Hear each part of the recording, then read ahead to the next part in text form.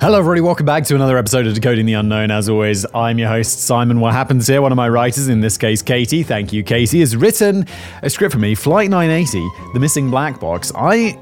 What is it that is so fascinating about planes that disappear? I recently made a video about the Bermuda Triangle. Not sure if you guys have seen it yet. Maybe it's gone out, maybe it hasn't. They don't always go out in the order I record them, these episodes, that is.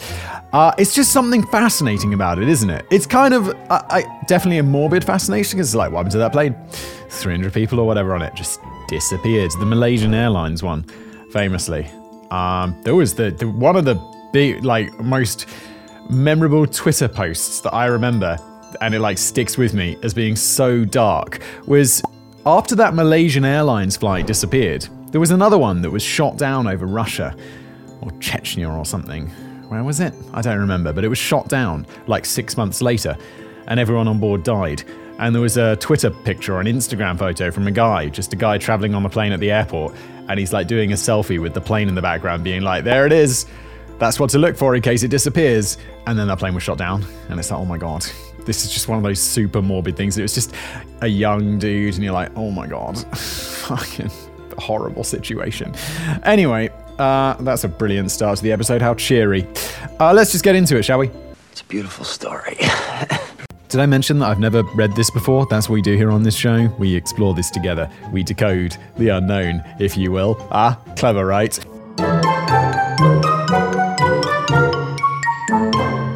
This one's a pretty good mystery, as there are a few different things going on that all ends up leading to big fat question marks. It also feels like one of those things that can actually be solved, although there is, of course, the shadow of a conspiracy theory, which would mean never finding out what really happens. I wouldn't be a good Decoding the Unknown episode if there wasn't a conspiracy theory or aliens thrown in.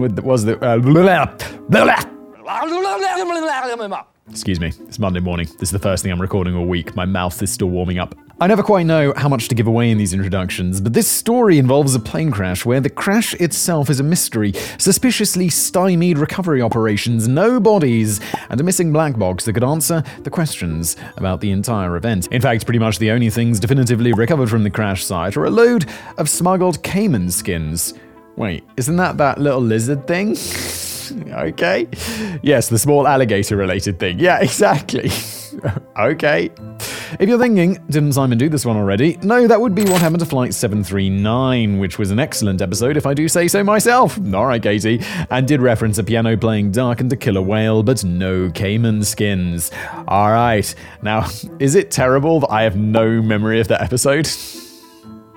I think I have that brain disease where you forget stuff. Yeah. You have Alzheimer's or something? Either that or I just make a lot of videos. Okay, now we got that straight. Let's explore all the unknowns surrounding Eastern Airlines Flight 980. And boy, are there some unknowns going on here. The crash.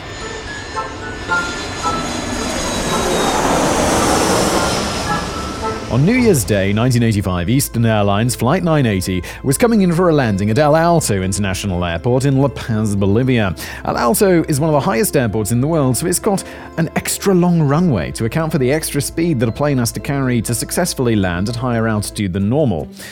I am going to guess that's because air is thinner at a higher altitude, and so it has less resistance. Maybe? The pilot for Flight 980 was Larry Campbell, but he was inexperienced with landing at altitude, this only being his second time flying into El Alto. Wait, that's the captain? Surely he should be co-pilot, flying into that airport a few times before he's doing it, as the actual captain, no? Are you sure about this?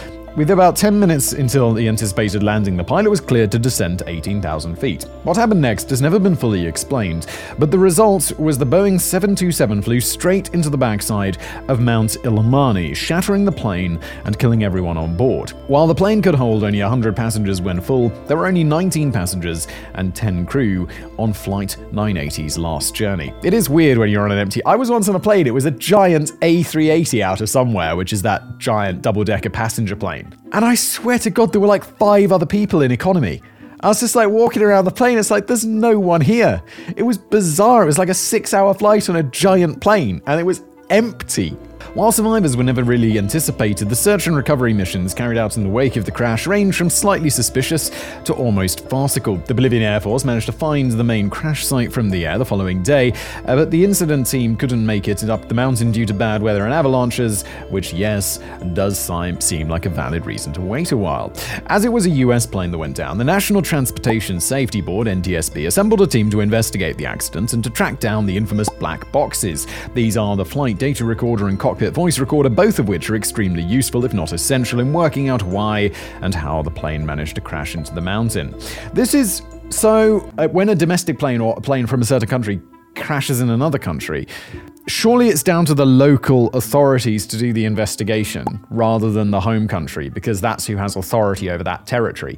Like, if an American plane crashes in an enemy country or whatever, or a country they don't have diplomatic relations, well, in that case, I guess it's got to be done by just diplomacy. It'd be like, yeah, we'll let the NTSB in, Bolivia says, rather than like some other country would be like, no chance. No. We investigated ourselves and we found out we absolutely did not shoot down that plane. It was a fuel explosion. The videos on social media of that missile heading towards it wasn't a missile. Unfortunately, none of the climbers or investigators rapidly assembled by the NTSB managed to get acclimated to the high altitude in Bolivia and were all too ill to make the climb. ALPA, or the Airline Pilots Association, also tried to send a team up the mountain but were unable to for the same reason: altitude sickness and just a general lack of preparedness. The US then asked neighboring Peru if they could borrow a high-altitude helicopter to fly up Mount Illimani, but because of pettiness and trying to avoid looking inadequate, Bolivia got the hump and wouldn't allow the helicopter in. Eventually, though, it got over itself and permission for the helicopter to fly up to the crash site was granted. In a scheme that seems like something Pierce Brosnan's James Bond would do, as we all know, the best James Bond, ALPA chairman Bud Leopard decided that he'd jump out of the helicopter at 21,000 feet and then ski back down the mountain. Absolute legend. He's the chairman of this organization. How old is he?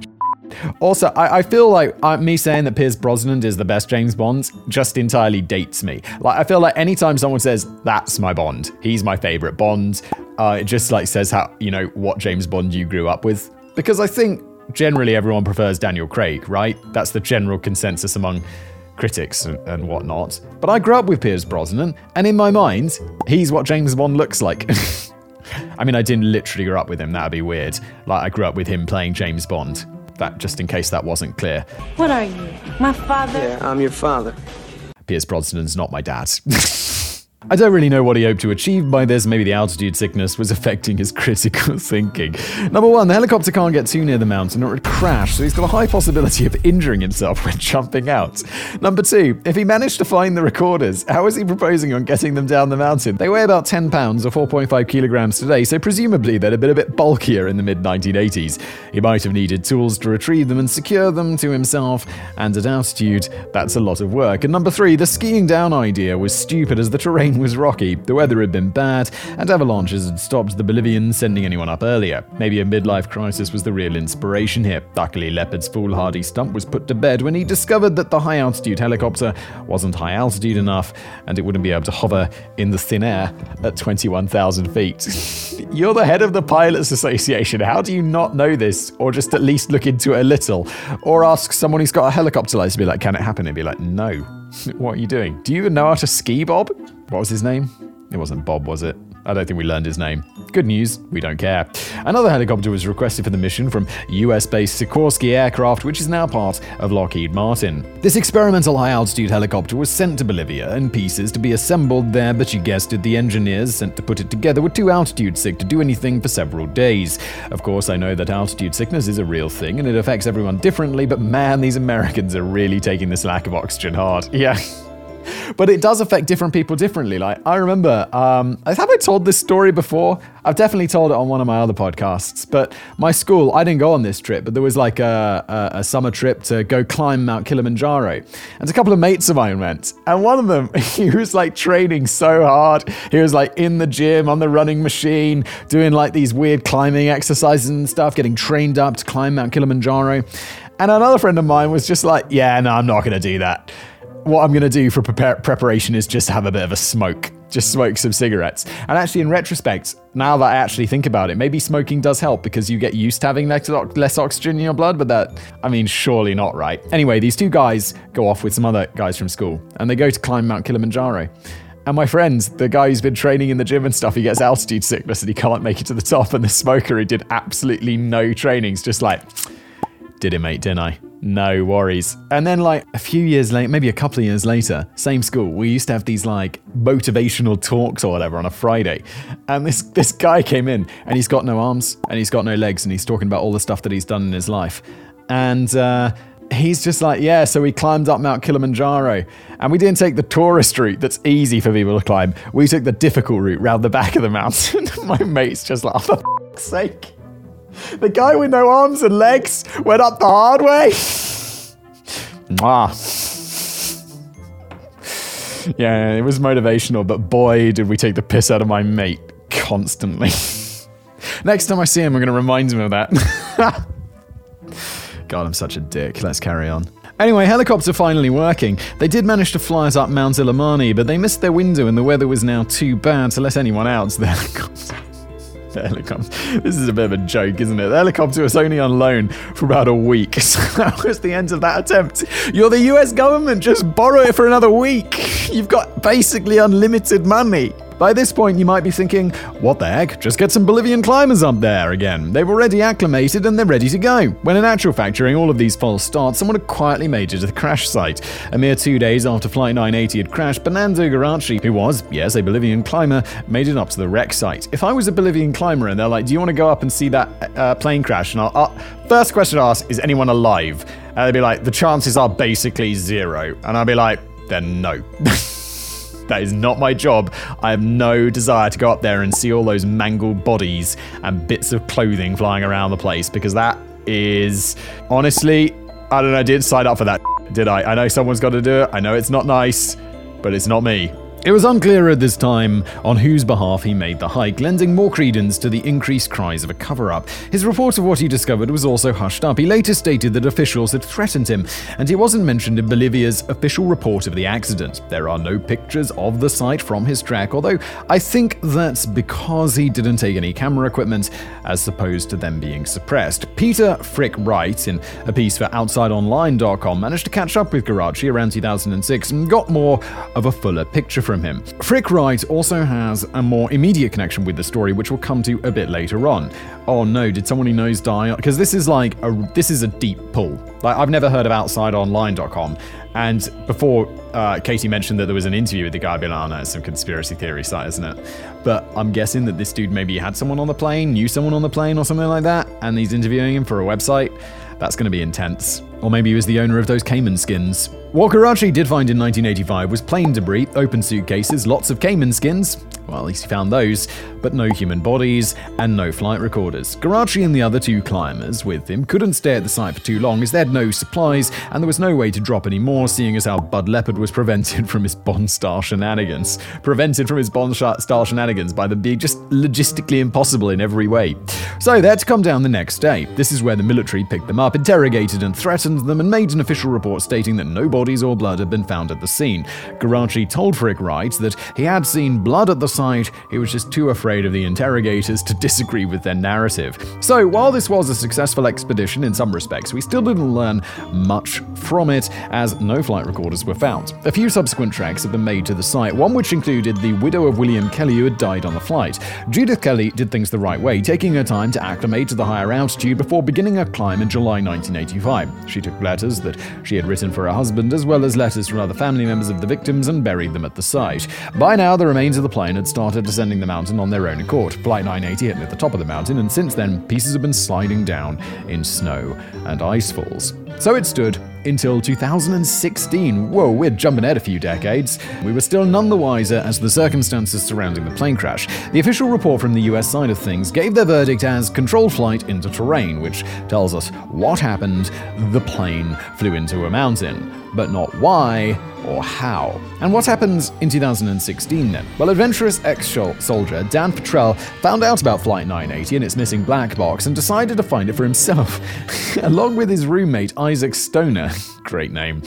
The Isaac Stoner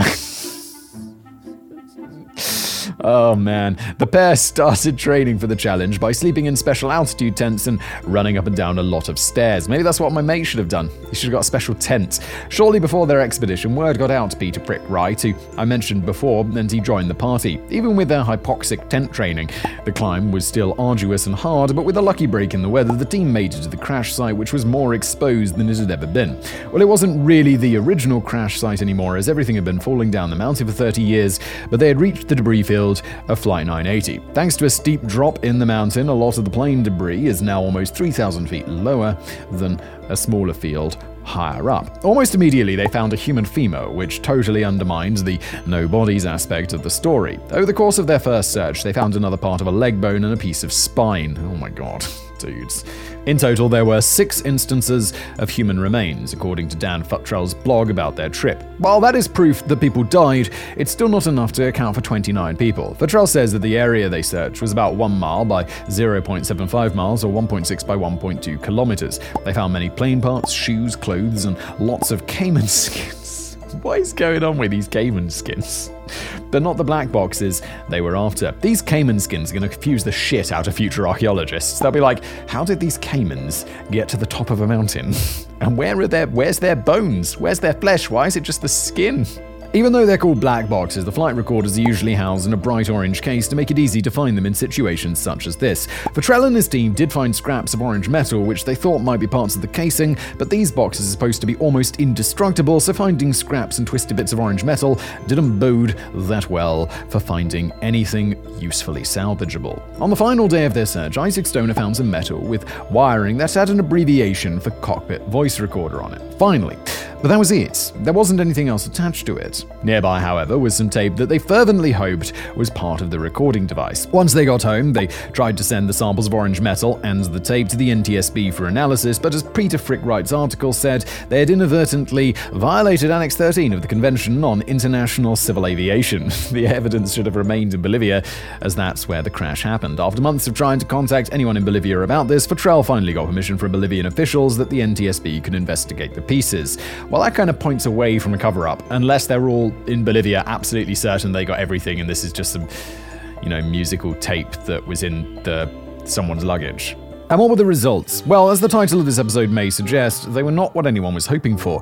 In February 2017, the NTSB released the findings of the fragments taken from the crash site, and here's part of their report. The materials provided to the NTSB consist of several metal fragments, 1 damaged spool of magnetic tape, and 2 additional off-spool sections of magnetic tape. The examination of the materials revealed no identifiable specific serial numbers. 1 metal piece was identified as a cockpit voice recorder rack. Other metal pieces were consistent with parts related to the flight data recorder, pressurized container assembly.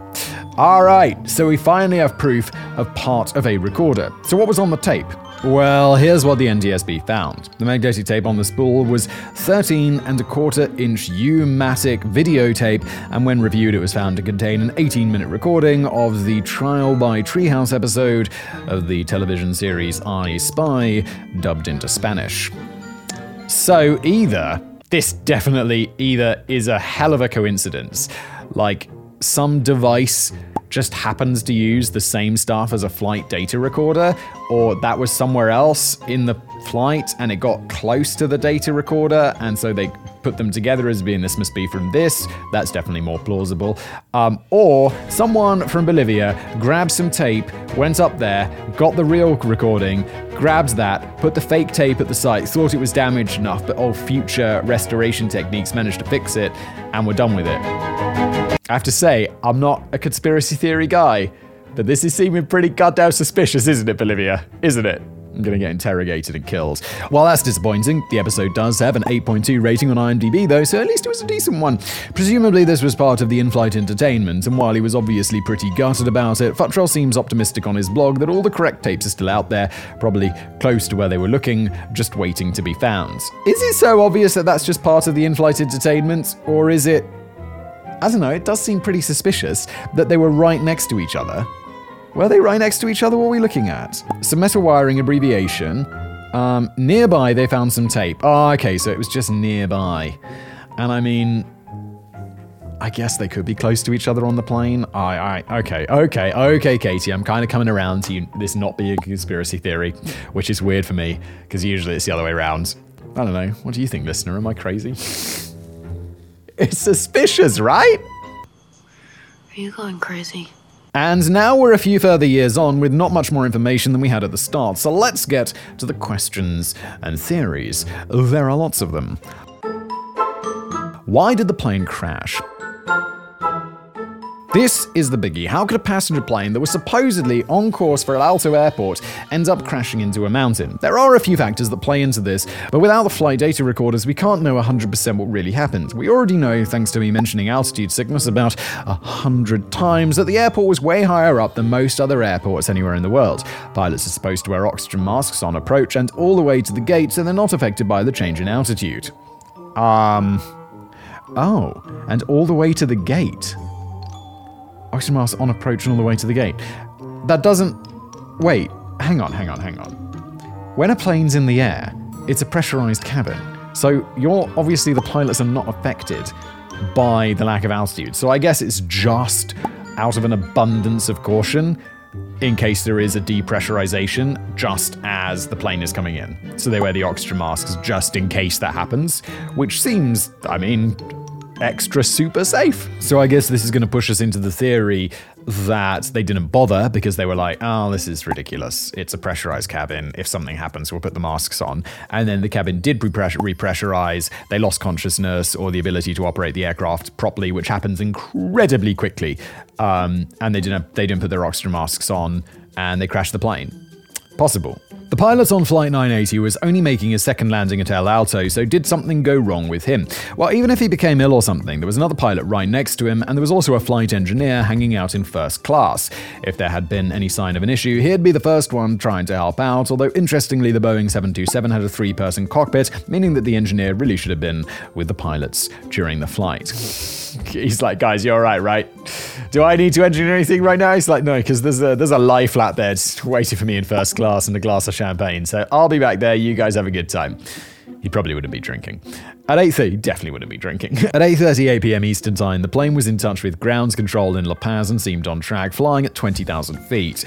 They had been given the all clear to descend to 18,000 feet, but shortly after that, the plane hit the mountain and communications went dead. It should be noted that there was no radar at El Alto Airport, and ground control couldn't really help pilots all that much, as the equipment they did have wasn't the best. Instead, the cockpit crew of the planes had to work out the navigation more or less for themselves. The weather was bad, which hardly helped matters, so are all these factors adding up to pilot error and a very unfortunate accident?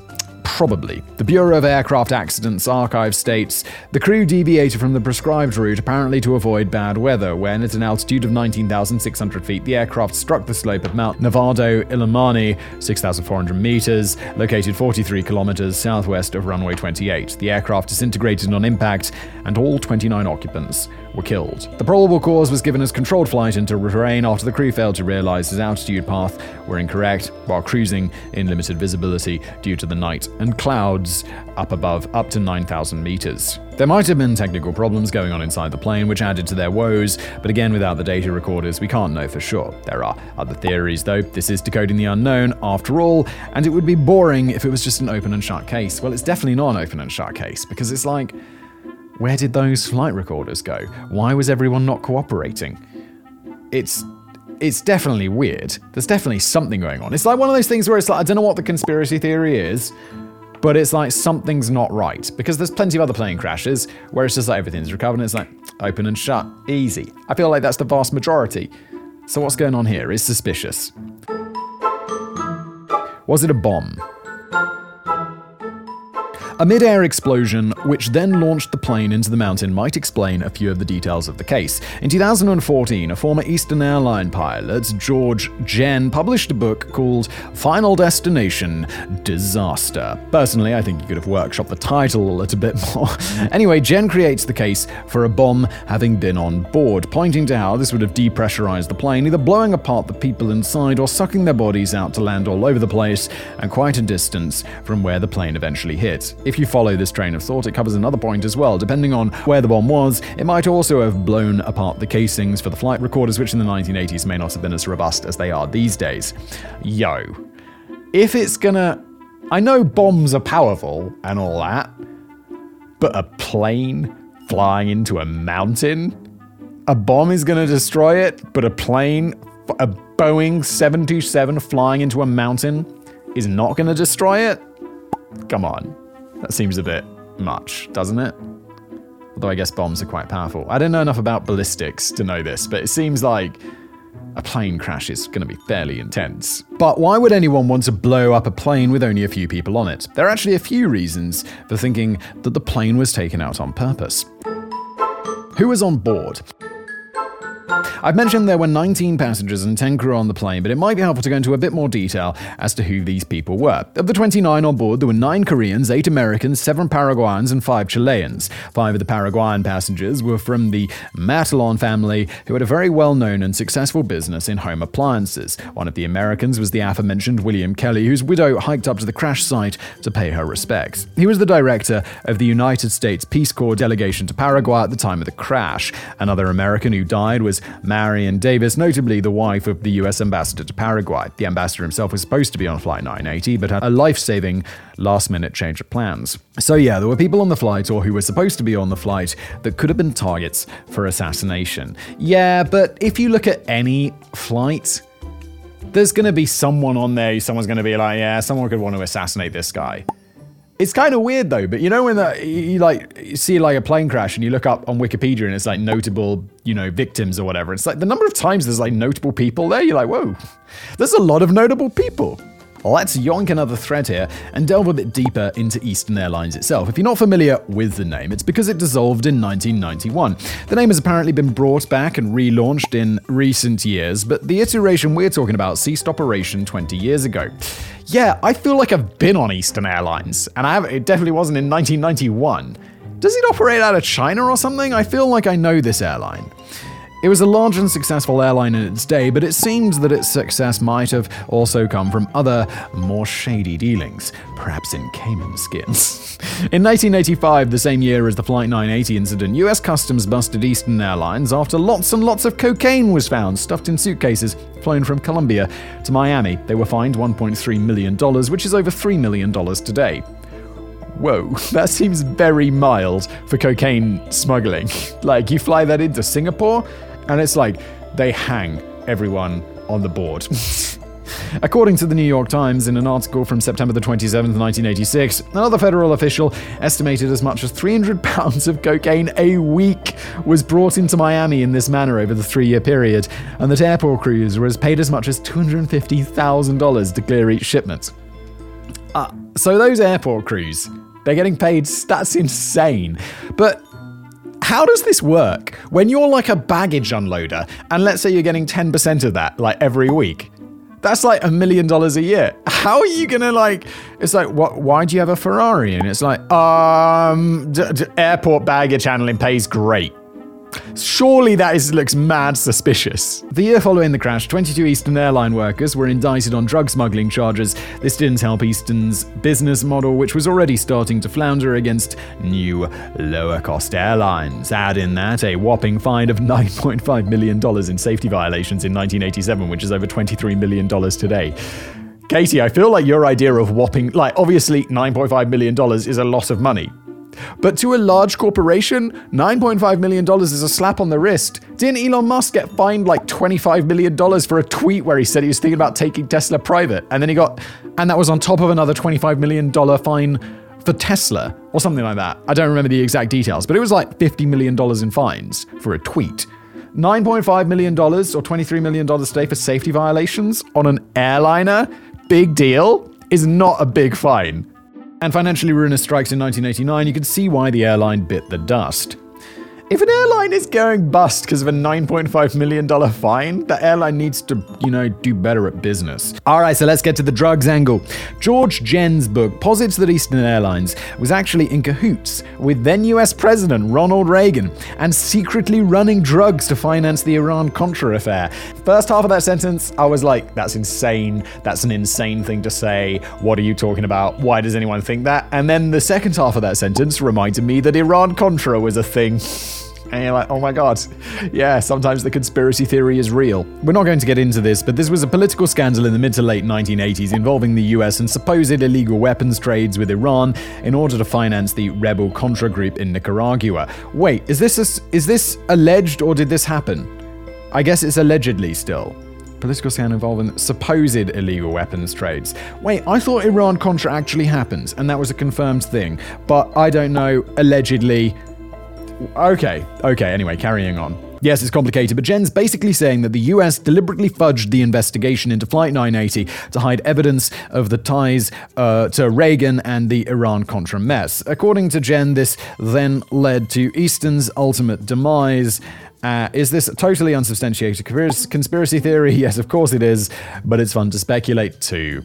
Let's carry on with the drug smuggling. Okay, if we're still on this deliberately destroyed tack, let's go back over what we do know. There were high-ranking people on board this plane, some of whom would have targets on their back for political or financial reasons. I mean, out of 19 passengers, 5 were part of a rich and powerful family business empire. One was the director of the Peace Corps in Paraguay, and the US ambassador to Paraguay was supposed to be on there. I couldn't find out anything about the Korean passengers, who made up the majority of the list, but without even taking them into account, there are a few high-profile passengers on the list. There was another incident of a bomb taking out a passenger plane in order to assassinate a Colombian presidential candidate that happened just a few years later in 1989. That's Pablo Escobar's plane bombing, right? And do you remember who was behind that? Yeah, I do. The king of cocaine himself, Pablo flippin' Escobar.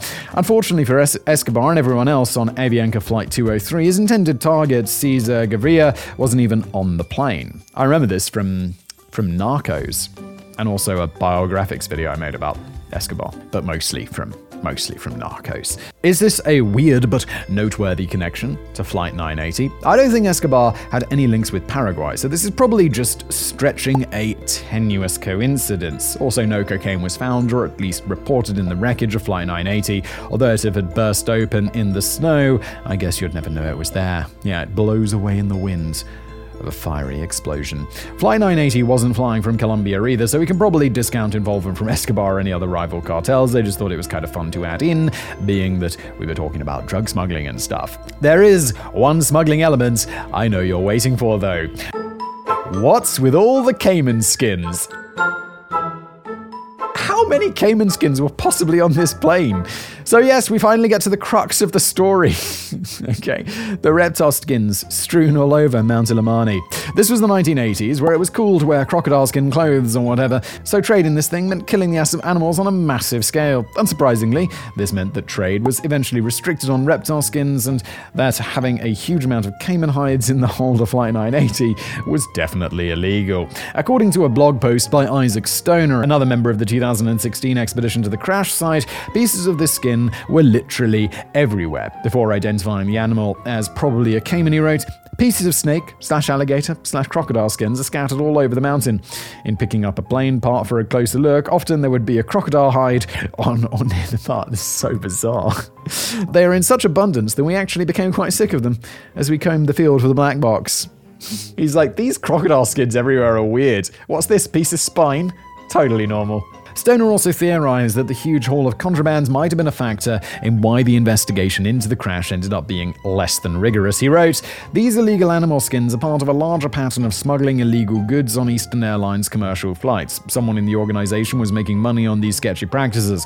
If some of this money found its way into the right pockets, it would be easy to delay the appropriate investigational response until many feet of snow/ice covered the crash site." Even more food for thought. As Isaac mentioned, looking for the black box a minute ago, let's get back on track and try to work out what the heck happened to it.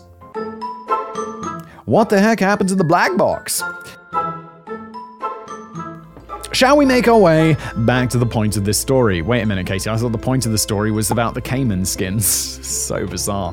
To fully understand what happened in aircraft incidents, it's important to get a hold of what's known as that black box. This, as we mentioned, is the flight data recorder that records everything going on the plane system. Since 1997, in the US at least, flight data recorders must record at least 88 different parameters, including things like fuel flow, magnetic heading, airspeed, and control wheel position. Also coming under the black box heading is the cockpit voice recorder, recorder, which, as the name suggests, picks up and records all conversation and noise inside the cockpit. Due to the important nature of the recorders, they have crash-survivable memory units, which are built to withstand crashes, pressure, and extreme heat. Also, as we mentioned before, in order that they be located easily after an accident, they are painted bright orange and mounted on a bright orange base. They also have underwater location beacons in case of an incident over water.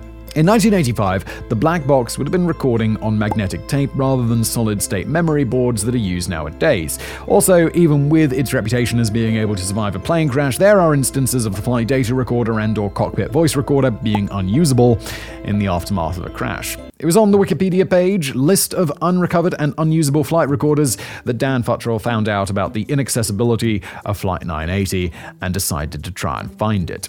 Looking at the list now, there are currently 59 entries from 1965 to the present day, just in case anyone's up for an adventure. In the majority of these cases, the flight data recorders have never been found, but in a few, one or both of the recorders have been destroyed and or rendered unusable, generally in a post-crash fire. So what happened to the flight data recorder from Flight 980?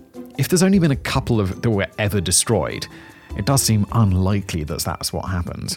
Again, several theories. The first, most obvious, is that it was destroyed or at least badly damaged in the crash. Futterall and Stoner found parts of what was confirmed to be the outside of the black box, indicating that the outer case had at least been broken into many pieces. Was this by explosion or as a result of the crash? We don't know. The tape they found and brought back was not the correct size for the tape that would be used in the recorders. Oh, okay. Did we mention that previously? Because I thought it was the same type, which seemed like a hell of a coincidence. Okay, so forget everything I said about the Bolivians going up there and swapping it out for a children's show or whatever. If it's not the right, they'd have used the right tape. And also, they probably wouldn't have used one with a children's show recording on it, because that's just weird conspiracy theory right there.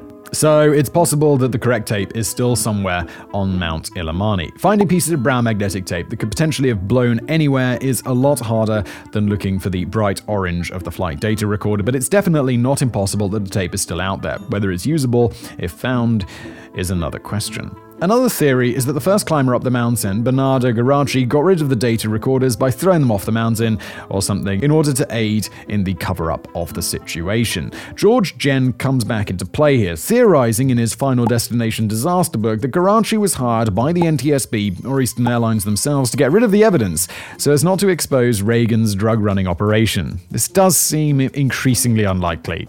In his Outsider article, Peter Frick-Wright sums this up with, "It's a convoluted plot, too far-fetched to take seriously, but seductive as hell to those looking to explain the inexplicable. Or, dare we say it, those looking to decode the unknown." I heard another theory from the Shocking Details podcast on this story that the design of the plane itself might be to blame. The Boeing 727 had all three engines at the rear of the plane by the tail instead of under the wings. The black box would likely have been mounted somewhere near the rear staircase, meaning that if there was an explosion, pieces from all three engines could have destroyed it. If the plane flew straight into the mountain, the data recorder would likely have been in the direct path of at least one engine and could have fallen into it or been smashed by the engine coming through the body of the plane. Basically, there are some good reasons for how this thing got so beaten up. And how about the last perplexing point? What happened to the people? No bodies were ever found by any of the parties venturing up Mount Illimani. So what happened to all the people on the plane? Futterall and Stoner did find 6 small body parts which they buried and geotagged, so no bodies isn't really correct anymore. If a body did cause the plane to go down, the lack of bodies here makes sense, as they probably would be ejected before the plane hit the mountain.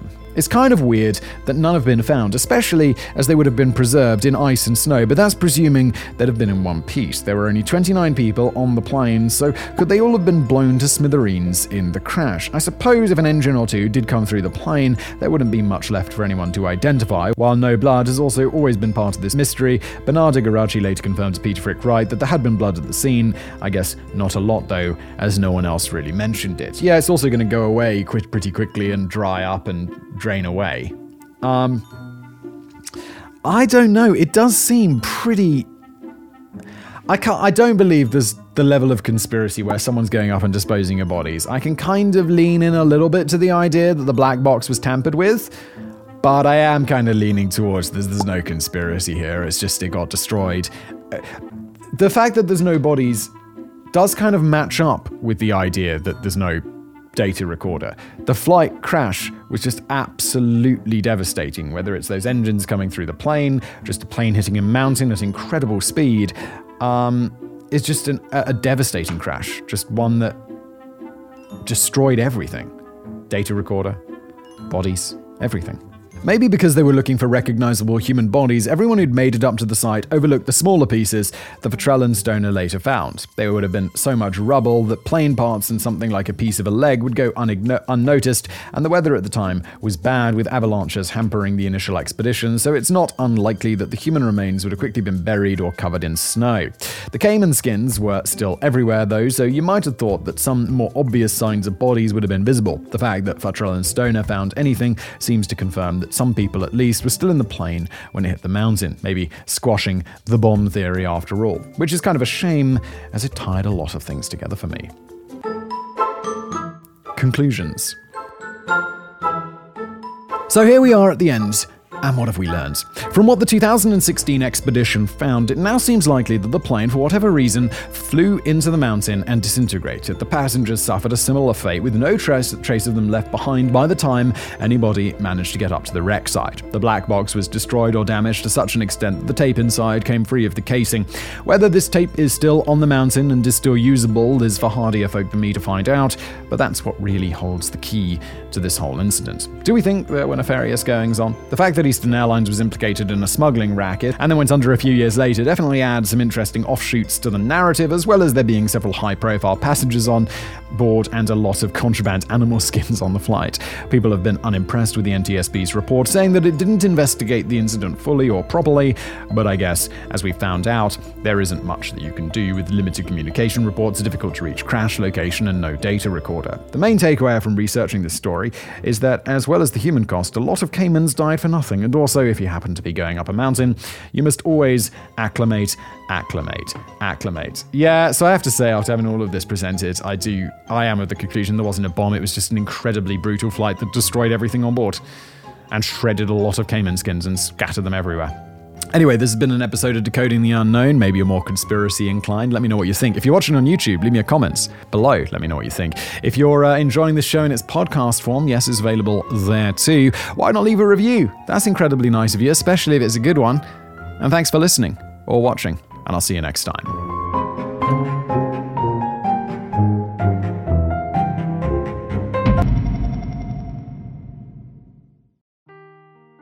Seeking the truth never gets old. Introducing June's Journey, the free-to-play mobile game that will immerse you in a thrilling murder mystery. Join June Parker as she uncovers hidden objects and clues to solve her sister's death in a beautifully illustrated world set in the Roaring '20s. With new chapters added every week, the excitement never ends. Download June's Journey now on your Android or iOS device, or play on PC through Facebook Games.